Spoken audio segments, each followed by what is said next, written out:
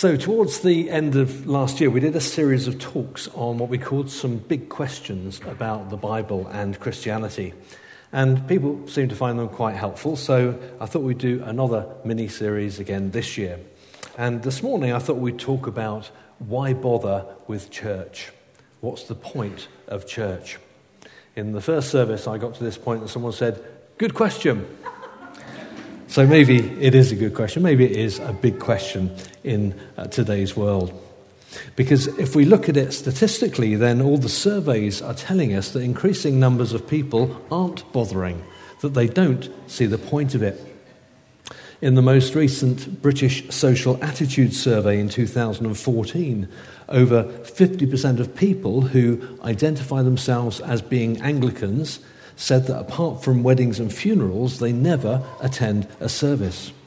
Another 30% said that they only attend infrequently, which is probably overstating it a bit. And the same was true of other denominations as well. So the vast majority of people who think of themselves as Christians clearly aren't bothering with church. They aren't seeing the point. So let's start this morning by looking at some of the reasons why this is happening. And then we'll turn our attention to what God thinks about church. Because, if he's not that bothered, then frankly, why should we be? But if he is, then maybe we might need to do a bit of a rethink. So what these survey results are telling us is that many, many people who think of themselves as Christians don't feel the need to be part of a church. And that's because they've separated being in a relationship with Jesus from being in a relationship with a church. And I think there are several reasons for that. The first one is completely our fault. It's because we've presented the gospel as being all about a personal relationship with Jesus. And of course, part of the reason for that is a reaction against the historic idea that if you go to church, then you're automatically a Christian. I don't know if you knew this, but in the 16th century, going to church was compulsory by Act of Parliament. And that's why in so many tiny towns and villages around the country, they've got so many big church buildings. If you didn't go, you had to pay a fine, which was over £10 in today's terms. But of course what's happened is that the pendulum has now been swung. So now it's all about my relationship to Jesus and not at all about my relationship to church. Another reason for this is that there's been a rise in parachurch organisations, particularly in the 20th century onwards. Organisations that aren't the church, but in some way are replacing what people feel church offers them, and which they often feel are actually doing it better. Why get up on a cold Sunday morning to listen to someone like me when you can go to YouTube anytime you like, watch Hillsong worship, and listen to the preacher of your choice on the subject of your choice? And of course, that's cheaper. There's no need to give anything financially or feel guilty if you're not. How often do we hear people say nowadays, "I don't have to go to church to be a Christian"? In their mind, they've separated Jesus from church. So what's happened is that being part of a church has become an optional extra to what it's really all about, which is my relationship with Jesus. And obviously, they think Jesus is okay with that. They think that so long as he has my heart, then he's happy. They don't say this in so many words, but what they're implicitly saying is that privately, Jesus shares their view, that church isn't that important. That Jesus is only really interested in getting as many individuals as possible into a personal relationship with him. After which, he's happy for them to feed their faith and shape their discipleship any which way that suits them best, in which church may or may not be involved. So for many Christians, what's happened is that the core unit of Christianity is no longer a communal thing called the church. The core unit of Christianity is now an individual thing called me.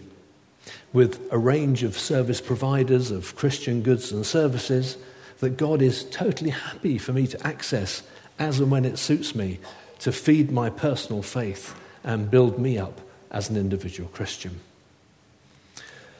So, of course, the consequence of these assumptions is that anything that I might choose to do in relation to church, I will only do if it works for me, if it suits me, and if I'm getting something out of it.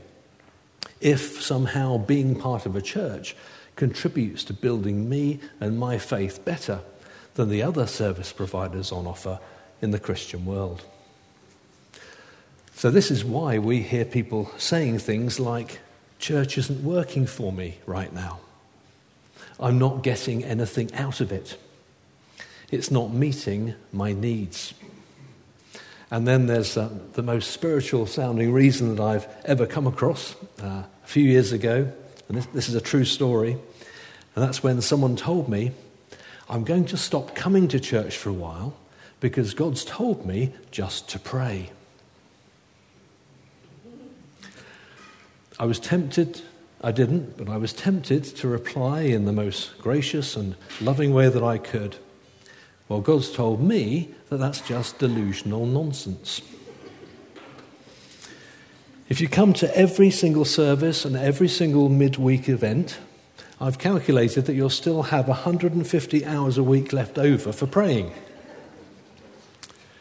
But you know, if that person thinks in their heart of hearts that Jesus doesn't think that much of church either, that Jesus doesn't really think it's that important, then why couldn't God potentially be saying that to them?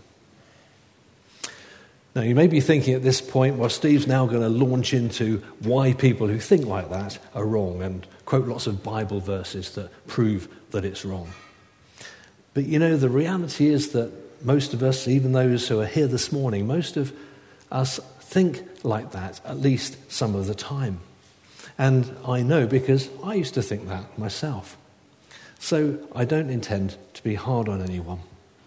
And no way am I going to try and defend every church as to why people should see the point of what they do or how they're doing it.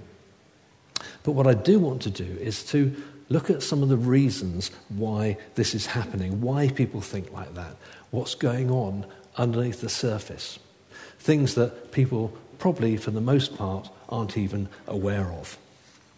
And it starts with something that you may have heard of, called the spirit of the age.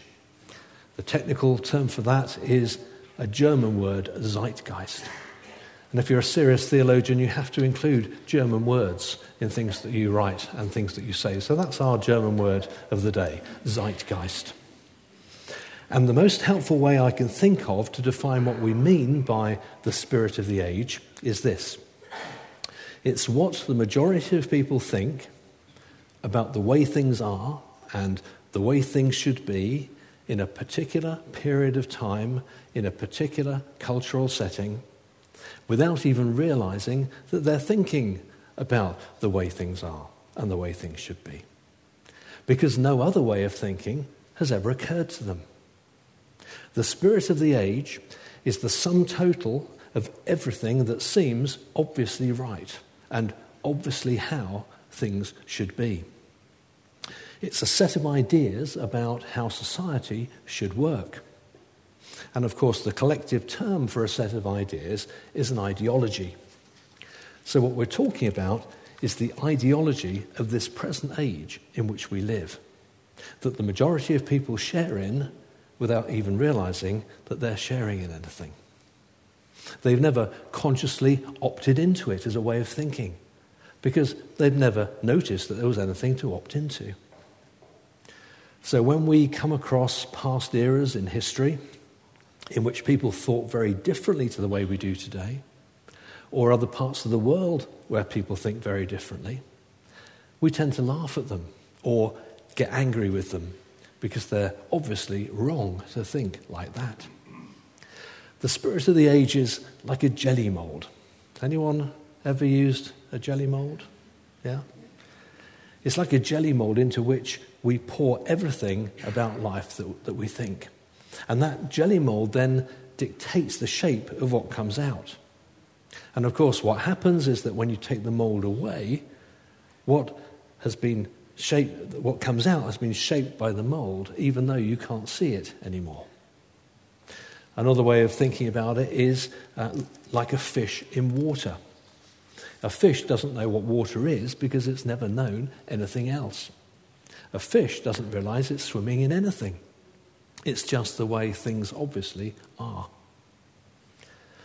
So in a moment, we'll take a look at some of the characteristics of the spirit of the age in which we're living today.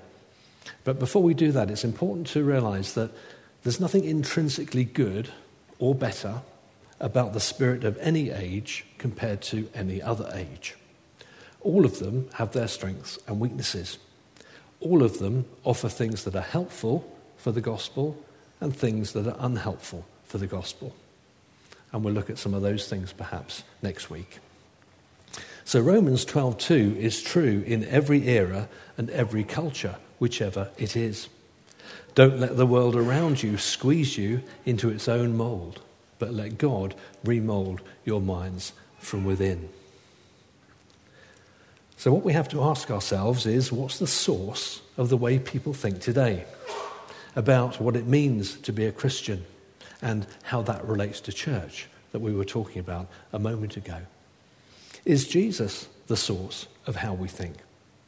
Is stuff that we're finding in the Bible the source of what we think? Or is it things that we've unknowingly absorbed as the unspoken assumptions of the spirit of the age in which we're living? Have we let the world around us squeeze us into its mould without even being aware of it? So let me tell you a little bit more about the times in which we're living, and you can judge for yourselves. So the age in which we're living is called postmodernity, and it began sometime in the latter part of the last century. And I say sometime because obviously change doesn't happen overnight in that way. It can take many decades. But if you are under 40, you're more likely to be thinking in postmodern ways. If you're over 40, you're less likely to. But here's the thing. Whatever age you are, because postmodernity is the spirit of the age in the media, it's the water that we're all swimming in, whether we realize it or not. So it influences all of our thinking as to what's obvious and what's normal, however old we are. And postmodernity has three main characteristics. Number one is a rejection of meta-narratives. Now, I'm sorry about the long word, but a meta-narrative is just an explanatory story or a big picture that tells us how life ought to be lived. A meta-narrative is a framework which sets an objective standard for the people in that society as to how they should be living, how we should behave, what things are right, what things are wrong, and so on. So that includes our moral decisions, sexuality, equality, individual freedom, my rights, my responsibilities, and what things are important that everyone in a society ought to adhere to in the way society works. But postmodernity rejects the idea that there should be any such framework because it's an imposition on me. You know, the irony of this characteristic of rejection of meta-narratives is that that in itself is a meta-narrative. And in fact, what it ends up meaning is that I am my own meta-narrative.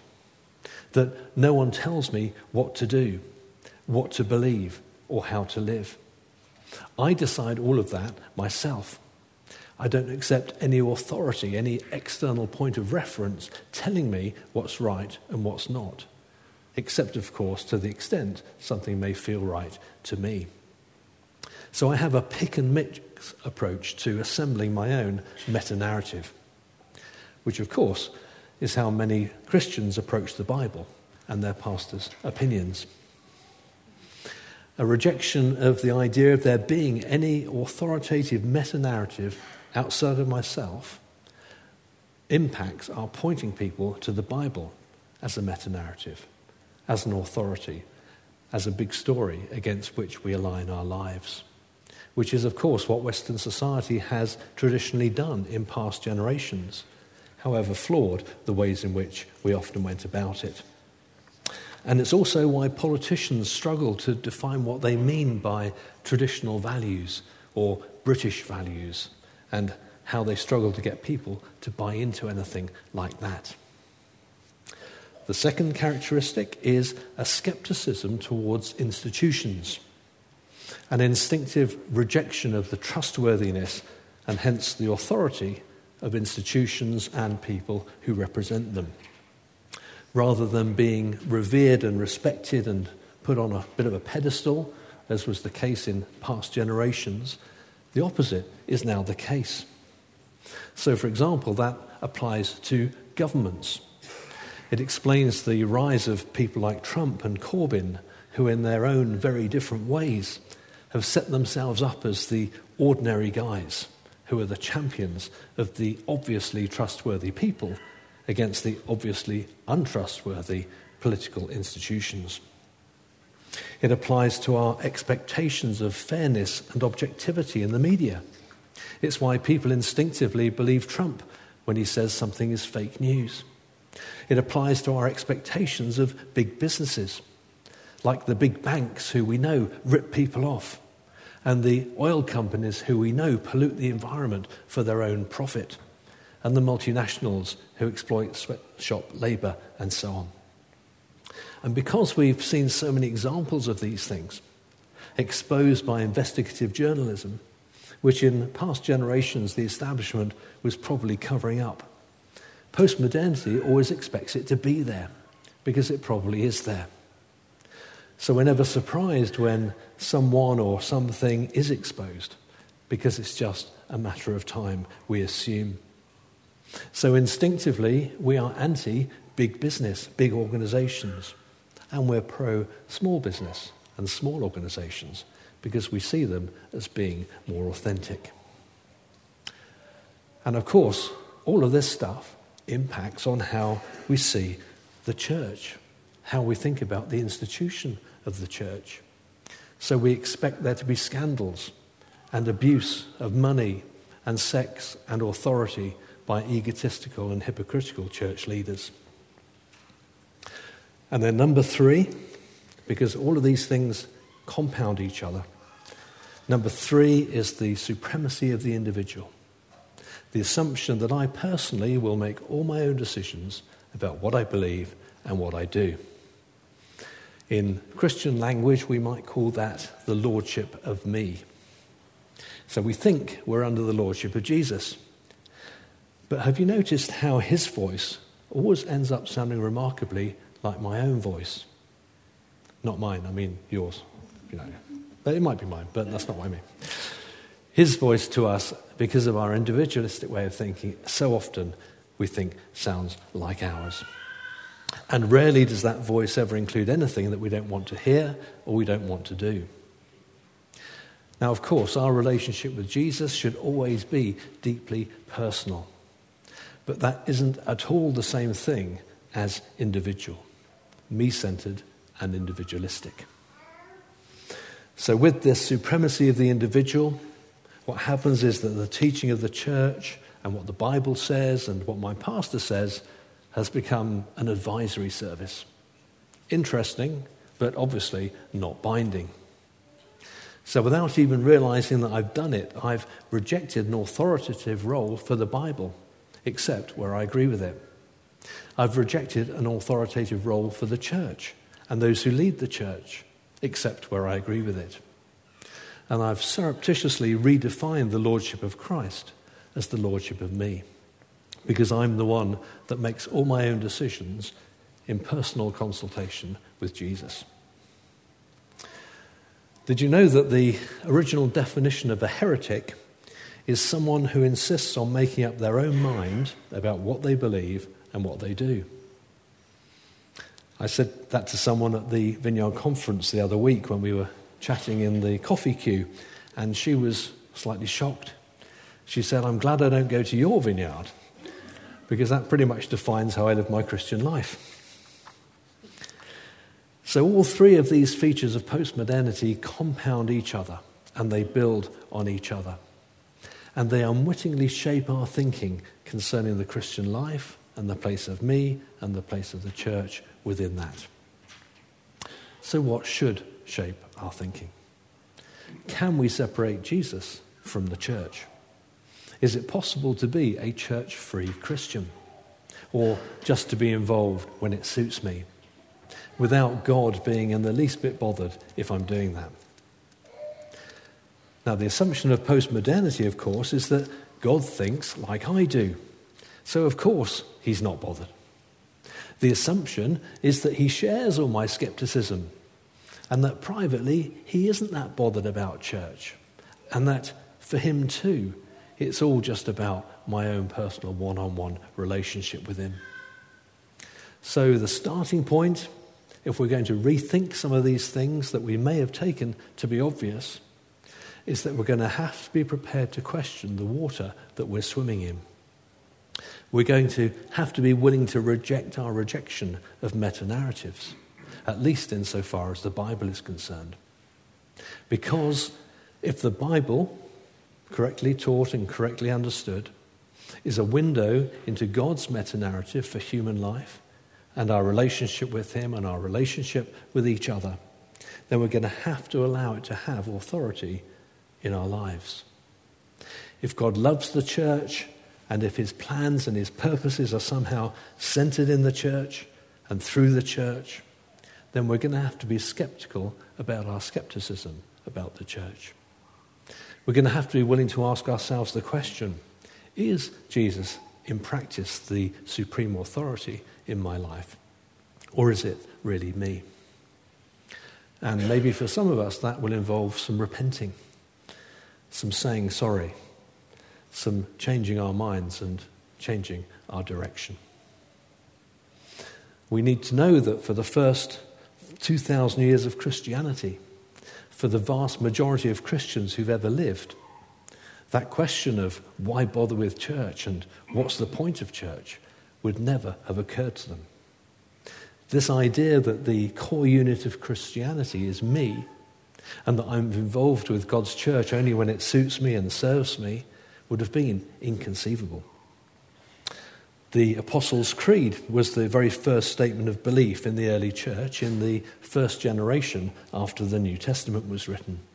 It was used as part of your baptismal vows, the things that you needed to believe to be considered a Christian. And it includes, I believe in the church. So if I don't see the point of church in my life, I might as well be saying I don't see the point of Jesus in my life, or forgiveness in my life, or the Holy Spirit in my life. Now, when it says Catholic, it doesn't mean Roman Catholic. It means Catholic small c, in the sense of everybody together.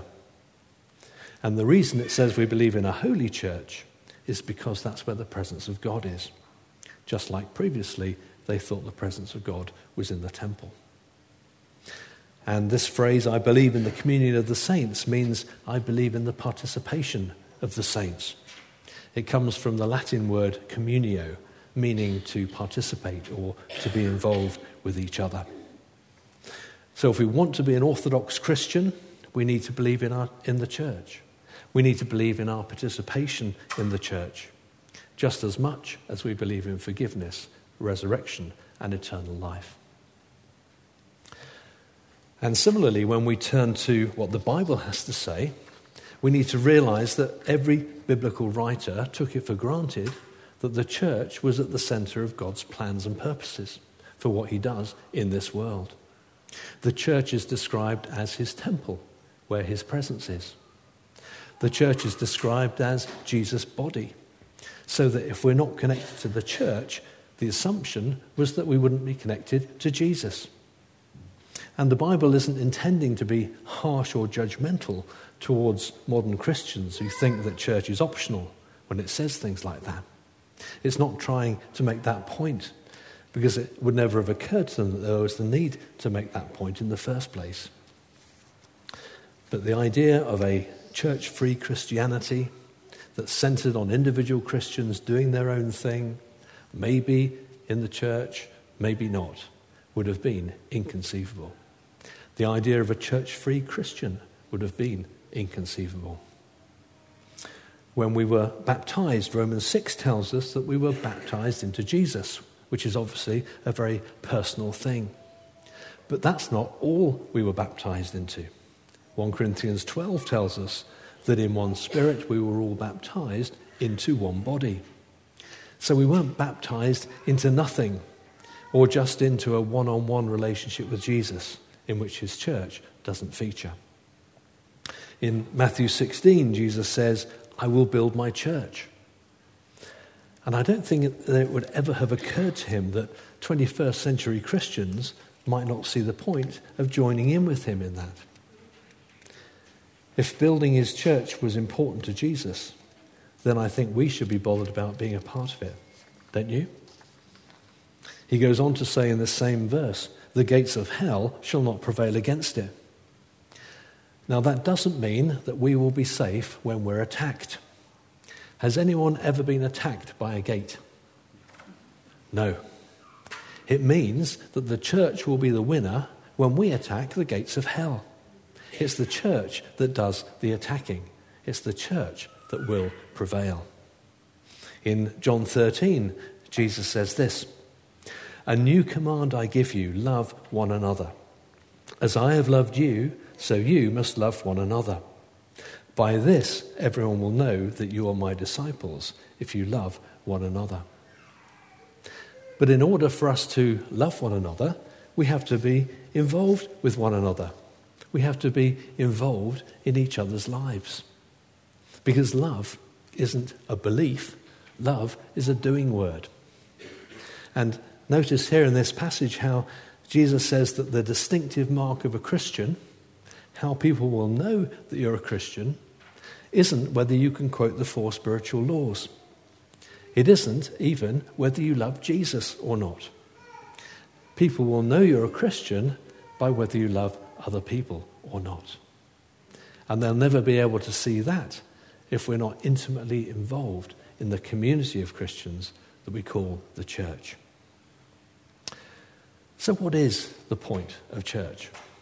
Why does Ephesians 5 say, "Husbands, love your wives as Christ loved the church"? Why is going to heaven pictured in Revelation as being like the wedding of Jesus the bridegroom with the church as the bride? Why is Jesus building his church? Why does Jesus love the church? I want to suggest 3 things, and we'll finish with this. Number 1, it's because he's called the church to be an alternative society within society. Not a secret society, not a withdrawn society, but a visible and involved society. To show the world what a community of people looks like when Jesus is Lord instead of me being Lord. How we live and love and give when Jesus is at the centre of life. To model what life can be and should be. In a group of people who don't think that they're better than everybody else or never make mistakes, but who live differently and who love differently because Jesus is at the centre of their lives. Who have real fun and real satisfaction because they have a purpose in life. A people who know God and are known by God and loved by God. But none of that is stuff that I can do all on my own, just as an individual Christian. So God's calling is not, "This little light of mine, I'm going to let it shine." If I ask you, who's the light of the world? Then no doubt you'll all answer, Jesus is the light of the world. And that's true. He said so in John chapter 8. But that's not all he said. In Matthew 5, Jesus also said, "You are the light of the world." And he went on to explain what that means. He said, "A city set on a hill cannot be hidden." So actually we're only the light of the world together. It's not just this little light of mine. You'll never see that on a hill. No one's going to take any notice of one little candle, are they? The you is plural. Just as mostly in the New Testament when you see the word you, it's plural. It doesn't mean me. This is the kind of community, the kind of alternative society, living differently to the world around it, that God has always wanted. To model what he is like and show the world how he can change lives. It's what Israel was called to, and it's what we're called to as well. Number 2, he's called the church to change the world, to bring our collective resources together and make them available to make a difference. To be people who don't just see things as they are, but with eyes of faith see things as they can be. Who can speak about things that are not as if they already are, because we can see them in our mind's eye. And number 3, he's called us to do that by being Jesus on earth, to do the stuff that Jesus did, to be the physical presence of Jesus, his arms and his hands and his feet, not just by human effort, but by the power of the Holy Spirit, whom he sent to be with us and empower us to do that. He's the head, but we're the body. But notice, whenever the New Testament talks about the body of Christ, it doesn't use the plural. It doesn't say that we are his bodies. We're only the one body of Christ together. Individually, we're just spare parts. So that's why we should bother with the church. That's why we should be part of it. That's why we should commit our lives and our money and our hearts. That's why Jesus said, I will build my church, and why he loves the church, and why he bothers with the church. And that's why he wants us to as well.